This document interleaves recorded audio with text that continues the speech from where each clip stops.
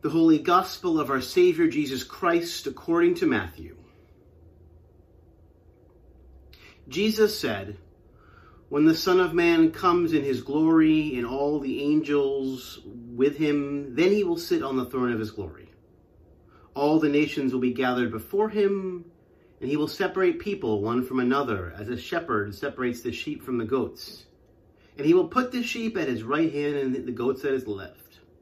Then the king will say to those at his right hand, 'Come, you that are blessed by my Father, inherit the kingdom prepared for you from the foundation of the world.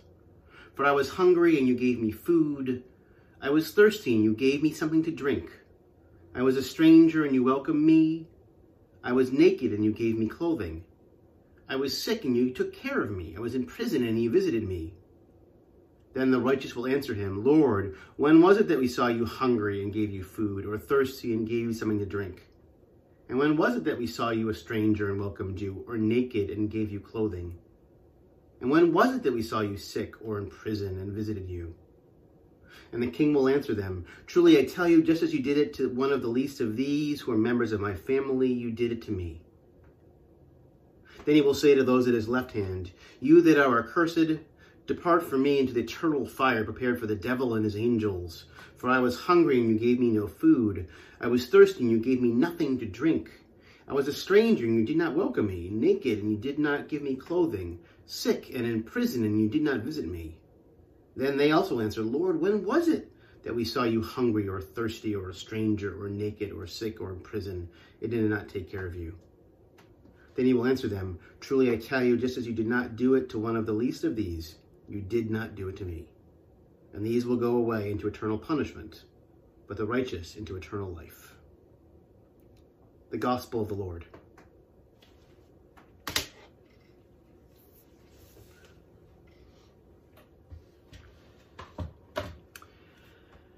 So this Sunday, as I said before, we are celebrating the Feast of the Reign of Christ, which is traditionally called the Feast of Christ the King. And I think I've said before, maybe preached last year this time, that this is not my favorite feast in the church's calendar. I'm not a big fan of it, first of all, because of the gender challenges. You know, we change it from Christ the King to the Reign of Christ to try to get away from patriarchal language. But even switching to the Reign of Christ still uses sort of power dynamic language that's complicated. So that doesn't even solve all the challenges for the way we think about power these days. But I'm also not a fan because I don't terribly like how we got to the place of having this church feast. It's not an ancient thing that's been around since the early days. It started in the early 20th century. A pope in the 1920s sort of started this as a feast, and then Anglicans, Episcopalians, and other traditions sort of added it to their calendar as well. And so it emerged in the church sort of at a time when a number of the things that Christians were doing were in response to secularism and critical thinking of the time. It was the church sort of being afraid for its own authority and feeling under attack, and so wanting to create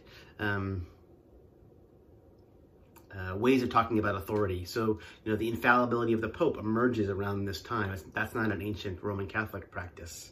The inerrancy of Scripture amidst sort of more conservative brands of Christianity, that emerges at this time. Also not an ancient Protestant way of thinking about the Bible.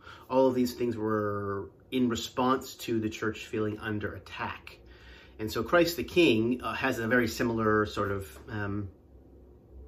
place. You know, it's about, we're afraid that these secularists, these atheists, these people thinking in these new ways are going to undercut our authority. So we're going to remember that Jesus is the King and he's in charge.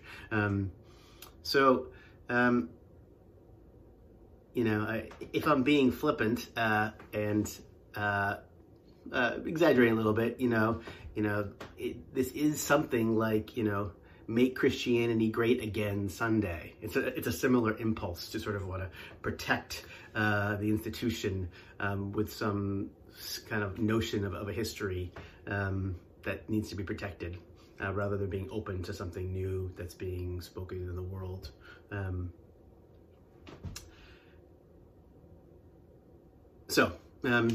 Not my favorite. And it is easy to sort of get on your high horse when you're judging others that aren't willing to be open to change and hold on to new things, or many people at St. James's, aren't inclined to put on a Make America Great hat again. So that's where we can fall into sort of self-righteousness and that sort of thing. But I think it's worth me remembering for myself and all of us to sort of wonder, what are the ways we do that similar sort of thing, that we grasp onto things that we're not open to change out of fear, out of insecurity. When do we sort of try to make things more firm and tight and give more power to things that that shouldn't have that? One of the ways that we fall into this very same trap of needing unhealthy brands of authority in our world to sort of hold on to some sense of stability.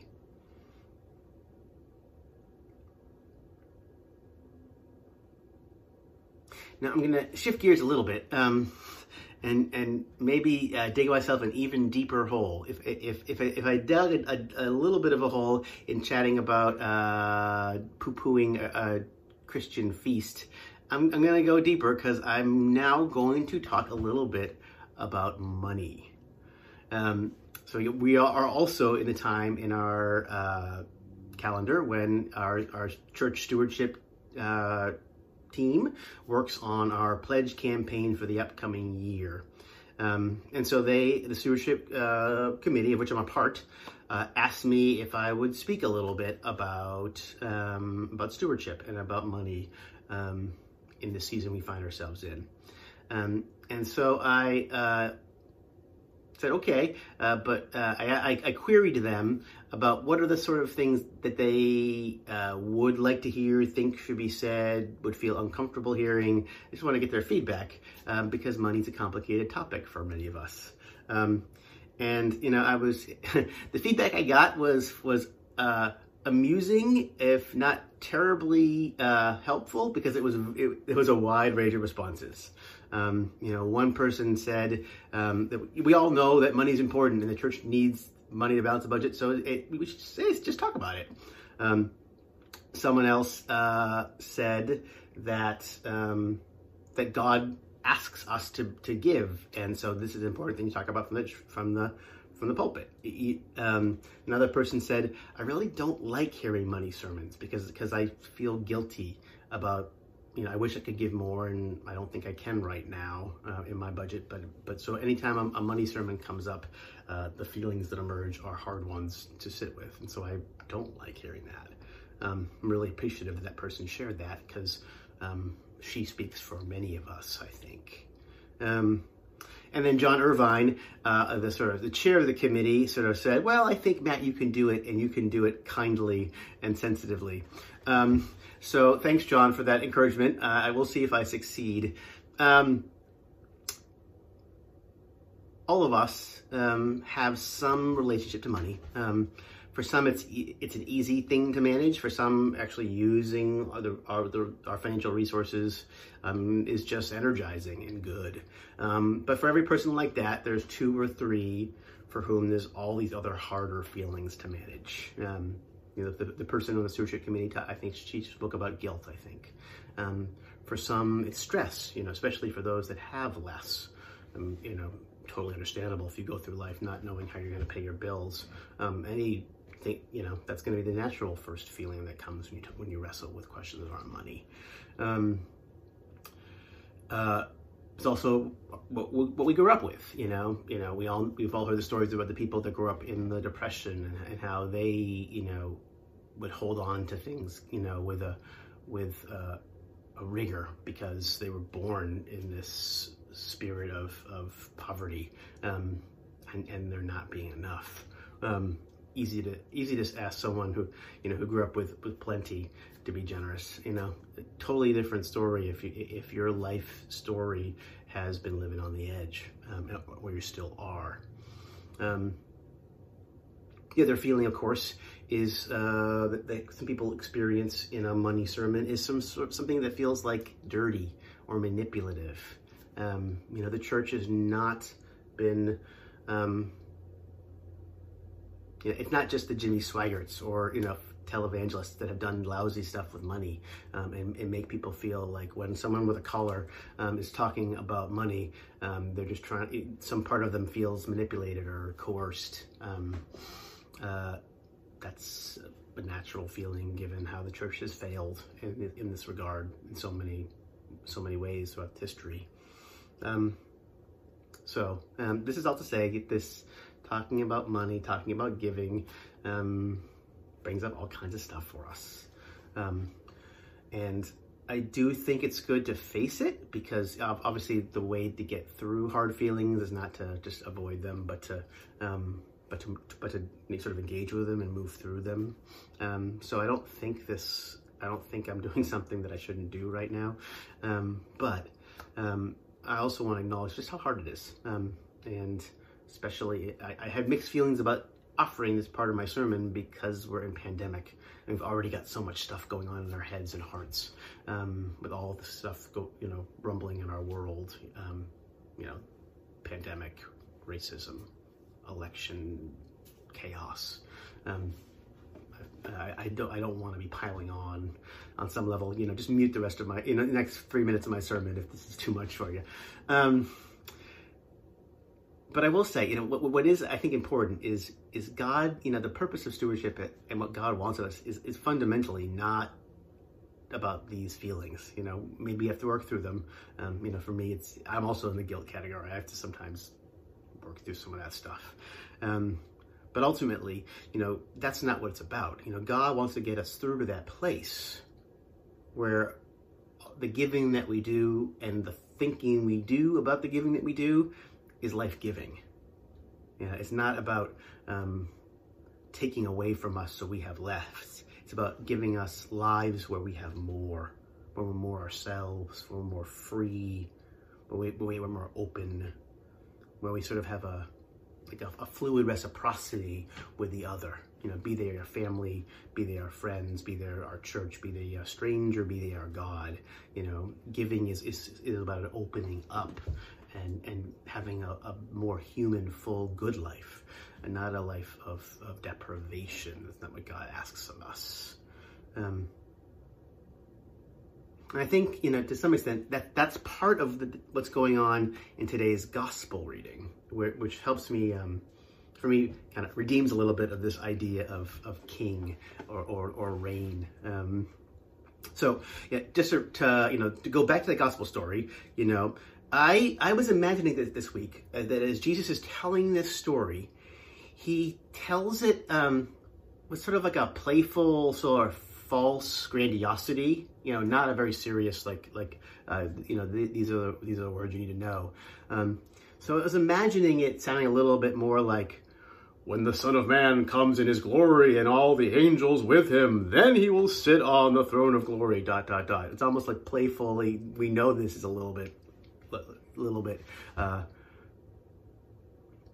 foolishly grandiose. And then Jesus shifts his tone. When you meet this king, by contrast with that false, ridiculous big thing, you may meet him with the hungry and the thirsty. You meet him with the stranger and in prison. This king is trying to point out that whoever this king is, he's not one that you meet, in the way you expect to meet a greater than life kind of sovereign. We don't meet this king at a throne where we expect he'd be, but in the mundane, day-to-day give and take of relationships where we don't expect to meet this king. We meet Christ with the poor. We meet this Christ with the disenfranchised. And we meet this Christ with the neighbor. I had a conversation earlier this week with a member of our congregation. It was one of those moments that preachers love, because when the person says the words come out of their mouth, they're going to go in your sermon on that Sunday. Those are the best conversations for us preachers. So in any event, this gentleman is speaking about Jesus, and we're talking about what the gospel and about what a wise and holy and good life looks like. And out of the blue, because it wasn't exactly where we were in the conversation, he says, the neighbor is our point of reference for the gospel. The neighbor is our mirror. The neighbor provides the place for our practice. One more time, this member of our congregation says these words that just, blew my mind and were wonderful. The neighbor is our point of reference for the gospel. The neighbor is our mirror. The neighbor provides the place for our practice. I think this gets at what's going on in today's gospel, and gets at why we give, both our time and our heart and our money, but all of it, all the giving that we do.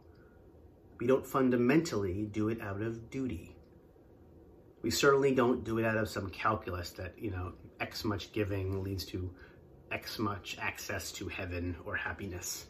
I don't even think we fundamentally do it out of equity, that those of us with more lose so others can have more that started with less. I think that's part of it. That certainly is a gospel value to some extent, but I don't think that's the heart of it. No, I think the heart of the giving that Christians are called to simply is for the purpose of connecting with the neighbor and the other. It's sort of one of the ways that we sort of grease the wheels of relational interexchange. In the giving that we do, our compassion expands for the other. In the giving that we do, the neighbor becomes a mirror that reveals to us deeper sides of our own selves. In the giving that we do, our humanity flourishes. And in the giving that we do meet the King. That King that we learn is not one who exercises coercive patriarchal power, but rather it's a King who just joins us where we are in love.